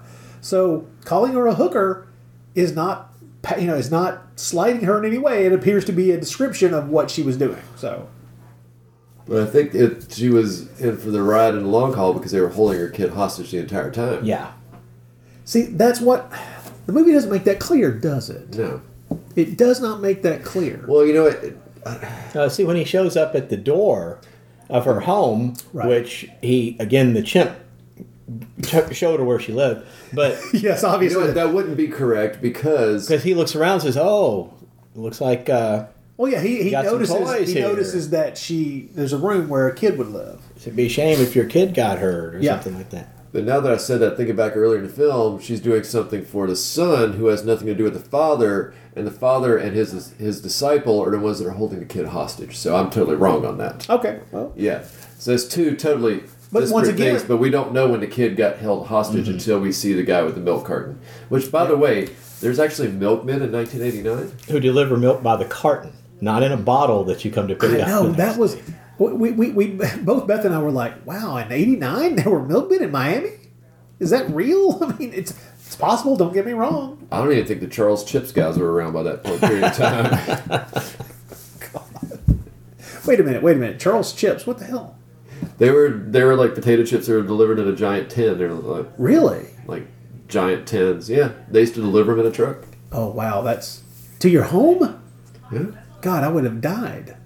I mean, I just like remember too much salt. I remember it in the early 80s, and that's all I remember. I don't remember it in the mid 80s or late 80s, but I remember it, and I love those little tins. But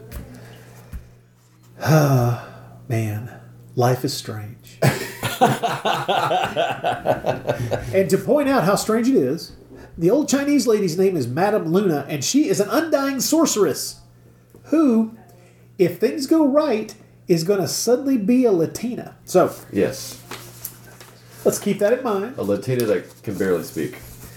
Yeah, let's. Oh man. Okay, we've talked about how there are good actors in this movie and there are less than good actors in this movie.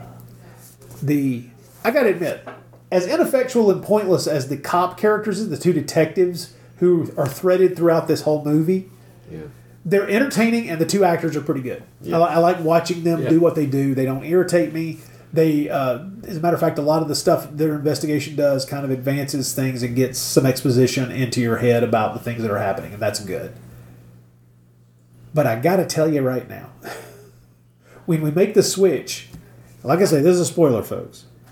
When we go from old Chinese lady to young, quote unquote, Chinese lady, not played by a Chinese lady, I think Beth put it best.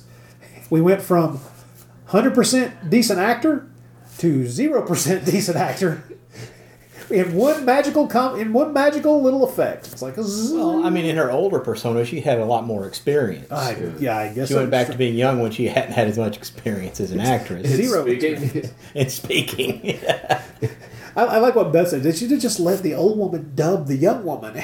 That would have made more sense. And I was like, you're kind of right, because that would have worked a little bit better. You're probably right. Back in the 70s, they would have done it. Yeah. So yeah, when Mitch finally gets the little porcelain pig back to the sorceress, she Yes. turns young again. Before that, I don't want to go past this because there's a great dummy gag. Oh yes. When Daniel yes. Green gets hit by You're the correct. truck. Yes, Daniel Green's character, the assassin character, checks out in a hideous way. He gets hit by a truck, and then a cobra slides through his face and out of his eye socket. We're not exactly sure where in his face he slides through, but It comes out of the eye. And Comes that's out of the actually eye a socket. great effect. And completely unnecessary, and didn't need to be in the movie at all. And you gotta think that Martino was thinking, I'm gonna let him do it. And if it sucks, it's not going in the movie. And then you see it, and you're like, that didn't suck. No, that was great. It was really that was good. a good effect. But I got to tell you this. Here's a weird little fact, weird little aside about the movie. I noticed there was a bumper sticker on the front of that truck that just slaps into that dummy. And I backed the film up, and Beth thought I was backing it up just to watch the dummy get hit again. And don't get me wrong, I watched the dummy get hit again. Yes, of course. But the reason I wanted to back it up is I wanted to read what the damn bumper sticker said, and it says there's a gator in this Ford. I saw that. Okay. Now that was funny noticed enough. That was funny enough. We had a laugh on that. But then I watched through all the credits, and the company that supplied all the trucks that are used in the movie is called Gator Trucking.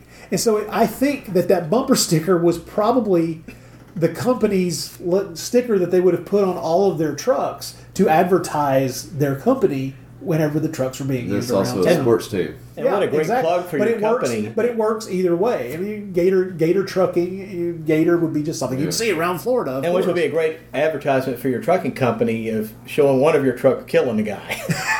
Yes. We mow down dummies like nobody's business. Yeah, they go down hard. They go down so hard. So she gets the statue back Yep. and turns young. Turns again. young. Lauren forgets how to act. But we forgot to talk about the two scenes with her and Donald Pleasance. Oh, we were Yeah, covered on seduction we scene. mentioned them, yeah. But now where he tries to go with Strangler and gets scared off by the smoke machine. Yeah.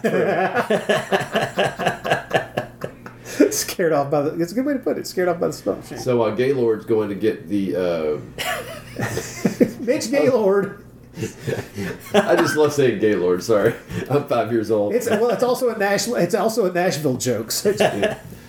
So when he's leaving with the redhead and her kid to go find the idol, Pleasance goes to kill the lady, and he's starting to strangle her, and she calls upon her gods to help her because, obviously the cobra and the cat are no freaking help. They both attack him, and he kicks both of them off. And the place where the idol is supposed to go, smoke starts billowing out, and Pleasance stops, and he walks over and starts coughing, and he runs away. And it's kind of, we'll go back to wrestling again. It's sort of the wrestling, the equivalent of, if you're watching wrestling, the bad guy has the good guy down. He's got him pinned. 1, 2, suddenly music starts playing. So he gets up immediately and looks to the entrance ramp instead of staying down there one more second and winning. It's like, I'm not worried about winning. I'm worried about why this music is Why are they playing that music? Oh my gosh. Oh my God, look at this. I just think that, like me, Donald Pleasance hates smoke machines. So. That's true. Yeah. So we have what I gotta admit, I love talking about this final scene. We got to talk about the final scene where they've done a pretty good job throughout the movie. And whenever our televangelist character, played by Donald Pleasance, is giving one of his sermons, they cut together pretty well the staged shot on a set footage of him giving his sermon with some real footage of some random televangelist, like this huge auditorium filled with people. Being filmed for television, being broadcast at the time that he's doing the sermon, they intercut it pretty well. I mean, it's not hard to go, yeah, okay, and set, and reel and set, but it's still well done and it matches pretty well. It's well enough. It's done well enough for a film of this type.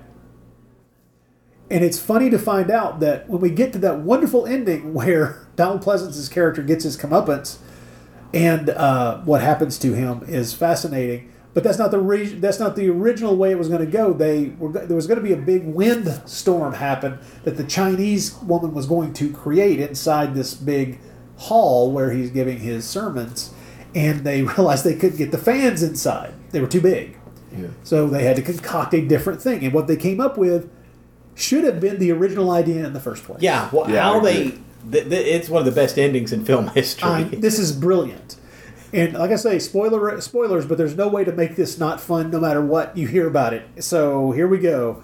Donald Pleasance is sermonizing as the Chinese woman takes over the broadcast screens and starts telling his congregation about his misdeeds and how, well, basically just telling them what he's really like. And he's trying to offset this, but his voice keeps stopping in the middle of a sentence, and he starts making pig sounds against his will. And Pleasance is so good at this that it really fucking works, because it looks like he's both completely shocked at the sounds that are now coming out of his mouth, and he's doing it effectively. He's making the appropriate faces. The shocked expression in his eyes is perfect. It really works effectively. And it's one of those things where it's like, I never thought I would see Donald Pleasance acting like he's turning into a pig, but here it is. And if the movie sucked in every other way, this scene alone it's great. Would put it in the pantheon of, if you're a Donald Pleasance fan, you've got to see this. So then he turns to his wife and says, please, she's lying, tell her the truth. Then the wife, as wives do, pulls a gun out of her purse. Just out of nowhere. Yeah, and blows him away. Well, this wife has obviously been long-suffering and has taken the opportunity to, it's time to just... I think I'll pack the purse next to the compact today. Gotta go ahead and kill this son of a bitch. Pack the gun in next to the chiclets in the compact, and we'll... Well, if she's the wife of a televangelist in the Southeast, True. She's probably packing heat to begin with. Yeah. Because they're all fucking nuts. So he goes down, he's already dead, and then what happens? Then, my friends, he transforms into a pig beast.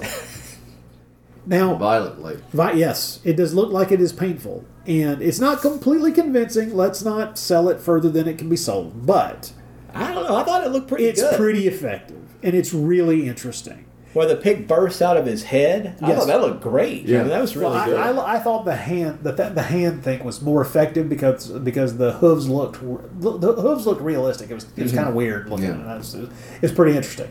So, if you had asked me before I ever saw this movie,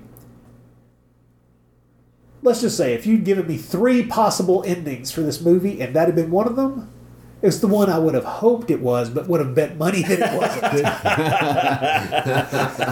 wasn't. Donald Pleasance transforms into a pig. It could be like, I fucking wish that happened in a movie. It would be like Gaylord bursts in while the broadcast is going on and tells the truth. Oh, that sounds logical. Yeah, that works. I can see that. That could be. Yeah. Or B, Donald Pleasance is shot by his wife and turns into a pig. Yes. After the head of a pig bursts through his face.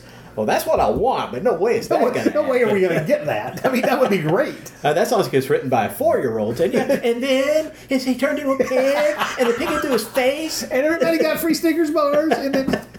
If you'd have told 8th grade me that there is a movie where a pig bursts through Donald Pleasance's face, I would be like, where can I get this movie? Yeah. I need to see it. I'd be the happiest boy in the world. Friends, this is a crazy-ass movie.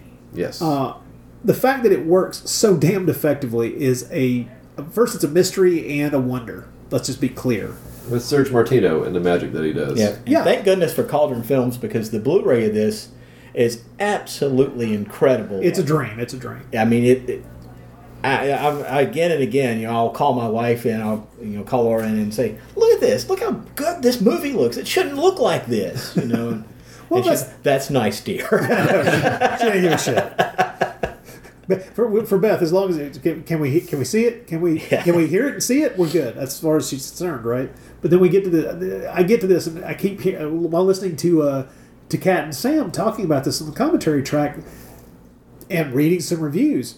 It's never looked as good as it looks on this Blu-ray. As a matter of fact, people who are fans of this movie are blown away by how good it looks on this disc. Over and over again, they say the same thing, which is I've watched this movie probably 3 or 4 times in my life, and it's always looked like shit. And I just thought it looked like shit, and it was just because there's never been a good representation of it on VHS or any other format. And so, this is another example for me of a movie that's reputation, good or bad, rests on poor presentation, at least to some percentage. And so it's why I always say I want to see every film ever made in as good a presentation as possible so that we're judging the movie instead of a shitty presentation of the movie. Yeah. Mm-hmm. And this is a movie that clearly, although the first time we ever saw it, we're seeing it in as good a way as it's ever been seen. So we're lucky in that respect. We didn't have the opportunity to see it in a bad way and maybe come away not even interested in seeing it, cleaned up. If your response to it was terrible in the past, you might not have even been interested in seeing a better looking print of it. We didn't have that experience. We got lucky. This is one we got to see pristine from Jump Street. But I can only imagine people who actually loved the movie finally getting to see it like this. Just listening to Kat and Sam on the commentary track where they're just marveling at the detail. It's like the little thing, the things that are in certain scenes where they're honestly pointing out. It's like I never knew what that was before, and now you can see what that detail is. They're talking about the weird things that are hanging on the walls in the apartments, like the drawing of lemons. They're like, what the hell is that there for? It's like, why is that there? Or the big drawing behind the couch of the rickshaw driver. Right. And you can make out all the beer bottles. and I wrote them down. Beer bottles, you say? Not only the beer bottles, but tacked to the wall is a pizza box. It's like a Sir Pizza box. Yeah, a Sir Pizza box. Randomly. It's like, what in hell's name? That was some good pizza. I guess it must have been. They hung it on the wall. So John Corabi likes to hang out at Sir Pizza, from what I understand. So here's a question for you, for each of you. I really enjoy this movie. I enjoyed it way more than I thought I would. I've enjoyed it a little bit more each time I've watched it, which is not always necessarily true. This reignites my excitement for this period of filmmaking from Italian filmmakers. This late 80s, early 90s period is a period that I've shied away from in general, and even the ones that I've watched have never really impressed me much. And now I realize there are real gems, and it will be easier to find these gems because they were making few of these movies at the time. Yeah. So it's possible to like actually compile a list of movies made by crazed Italian lunatics who were somehow getting financing to make movies from 85, 86 to like 90, 93, that period, and actually see them and actually try to find the good ones. Cruel Jaws came out in 92, right? I can't even remember. I think so. It was an early 90s film, so that might be like on the very tail end of that. Yeah. Some people said that this movie itself was shot like at the peak of that. It was probably like maybe the swan song for those kind of productions, but it seems like it was still going. Oh, into the early 90s, actually a test of that. You talk about a peak of something, Cruel Jaws is it. Oh, yeah. How in the hell are they still making Jaws ripoffs in the 1990s? When you do them that well, that's why. Oh, there you go. Well, when your name is Joe D'Amato. Well, there's that as well. And here's the weird part. The Joe D'Amato films that I've enjoyed the most have been the weirder, trippier, fucked up things that he made in the late 80s that I expected zero from. Yeah, that I had not heard that I'd not heard anything about. I'd not heard anybody championing. There weren't lines of people around the block going, "Oh, you've got to see this." It's those that I didn't know anything about. And I start watching and I'm like, well, this is a batshit crazy movie, but I'm enjoying it. Exactly.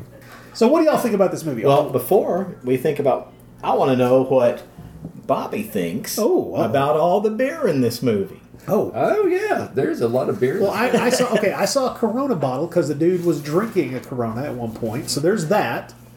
So you have a lot of Johnny Walker in this movie. That's the only liquor you see. But Johnny Walker used as a cleaning fluid as well. Here is I have to look at two different pages. Here's a list of beers that you saw, mostly in the bachelor pad apartment. Yep. Corona and Michelob.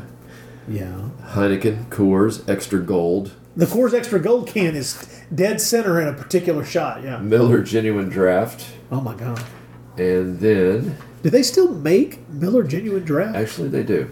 That's terrifying. terrifying. And I've had it a couple of times. That's terrifying. Not very good. No, it might be a good cleaning fluid, too. I don't know. I know I've seen Michelob and Busch. I just can't find... Yeah, there it is.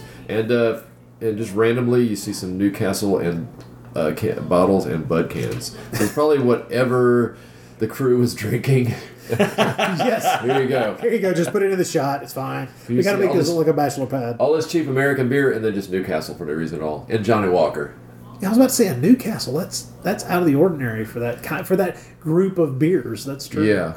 The one thing they would not put in this, since they want to make sure that we all know it's in America, there's not a J&B bottle in sight. Which is a sad thing. But we do have Johnny Walker, which is a good whiskey. So folks, this is not my favorite Sergio Martino film, don't get me wrong.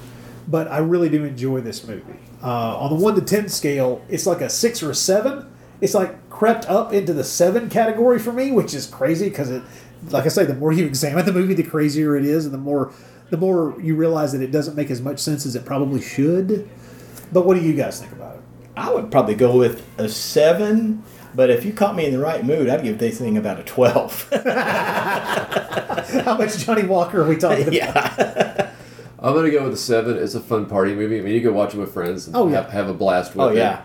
It is batshit crazy, which is what I appreciate about it. I just like these movies that just are throwing things at the wall, seeing what's going to stick, and it works. Yeah. You're just having fun all the way through the movie. I mean, there's no way you can't watch this movie and not have fun. I agree.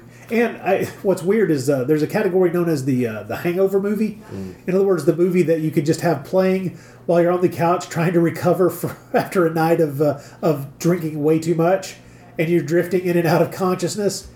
And there's nothing in this movie that you just drift out for 10 minutes and drift back in that you couldn't go, yeah, it's the same movie. Yeah, that makes sense. All right, yeah. She's talking to the Cobra again. Okay, we're good. Well, all right. So, guys, I want to thank you once again for first suggesting that we talk about this movie, because I wouldn't have probably podcast about this movie simply because I'm kind of flabbergasted at the period of time, and I now that we have talked about this at length, that does make me realize that I'd kind of like to take a walk through a lot more of these movies, and now that a lot of them are available on Blu-ray, for God's sake. I mean, there are a couple double features of some of those weird-ass, I think they're Filmarage. I think that was the the movie company that produced like things like what is it? Ghost House. Oh yeah, like yeah. I heard Film Mirage. Yeah, all that stuff. So there's a lot of this stuff from the late 80s, early 90s now that I want to delve into. And it sounds like I got two guys here who are crazy enough to actually want to trail along with me on this. Yeah, and I've actually got the next movie we cover in mind. What? Oh, what we got? Something else with Magic and Pigs, Evil Speak. Oh, okay. Well, it is from the 80s. Yeah. You know what? I'm willing to cover Evil Speak. Yes. Okay. Yeah. I thought that would go over okay. Yeah. I own the Blu-ray, that's for sure. As do I. And it's, I do not, but I can work on that. I was about to say, I know for sure that you're about to pick up your phone. I just wanted to say real quickly, Spring Break Forever is back up and running. Yes. Slowly but surely. We're about to put out the first super show. I just got to finish editing down a interview. In the future, I do plan on having Mr. Hudson to talk about some party films. I'm up. Maybe some films that this guy over here wouldn't want to cover. There are no such films like that. There are lots of them. I think the first one we're going to talk about in a segment on the show, probably maybe in episode 2, would be Surf 2, which I'm very excited to cover. But I've gotten the band back together, the original guys. The first episode, we're going to have an interview with Sam from Brett Farrar, who we do the theme song with, and we talked to Ryan Sweeney about his Sweet Time comp and what he's been doing for the past couple of years. It should be really fun. Actually, all the segments I did, I thought I was going to need a whole bunch of stuff, but no, I think I've got it built. I think I've got it all together because we talk a lot. I think I've been editing like 4 hours worth of material. I would not know anything about that. Yeah. Well, just don't cut out all my funny parts today. It's honestly it's a pig hunt for truffles trying to find those funny parts. Mr. Hudson, Mr. Hazard, thank you very much. Hey, thanks for having me as always. It's always a pleasure to be on here. Yeah, I love it. I love being your sweet little truffle, right? Here's what some people are saying about the Projection Booth podcast. The Projection Booth is single-handedly the greatest film podcast you could ever listen to or could possibly want. Top notch. 5 stars. This has quickly become one of my favorite film-related podcasts. Always interesting. A completely unpretentious yet fully comprehensive look at films from all genres. The Projection Booth podcast, with new episodes available every week at projectionboothpodcast.com. Just Rod here, popping in at the end again to thank you for listening to this rather ramshackle and completely lunatic episode of the podcast. As we discussed, American Rickshaw. Yes, indeed, quite the fun little film, and we do highly recommend it, as you can tell. If you've got any comments, questions, or suggestions, remember the email address for the show is thebloodypit@gmail.com. We'd love to hear from you. If you've got any suggestions for weird movies from the late 80s, early 90s that we should consider for podcasting in the future, just remember that, somehow we've got to get through Evil Speak first. Speaking of strange pig movies. Anyway, we've got a lot of different things on tap very soon. Hope you've enjoyed what you've heard this time out. And all I can say is more to come. Thank you for listening, and we will talk to you again soon.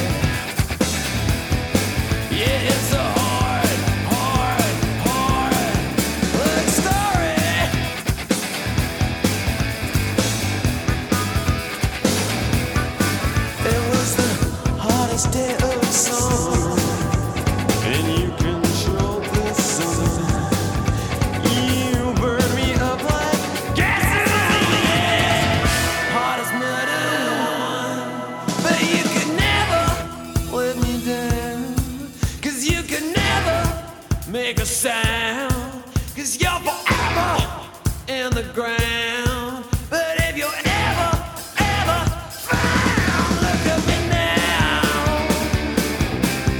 Look at me now. Look at me now.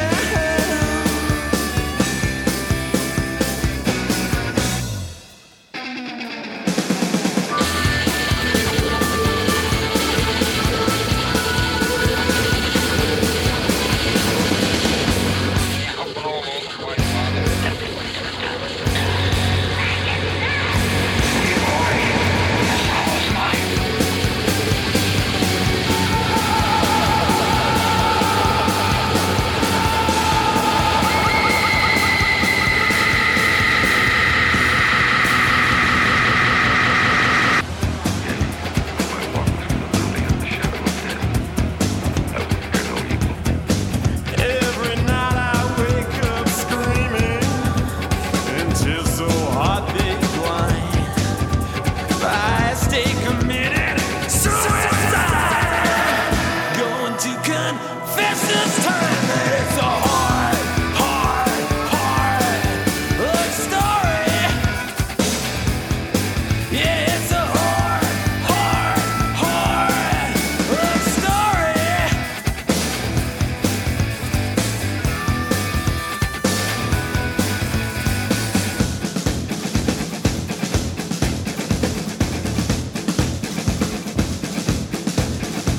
I don't have too much time left. My execution date is set.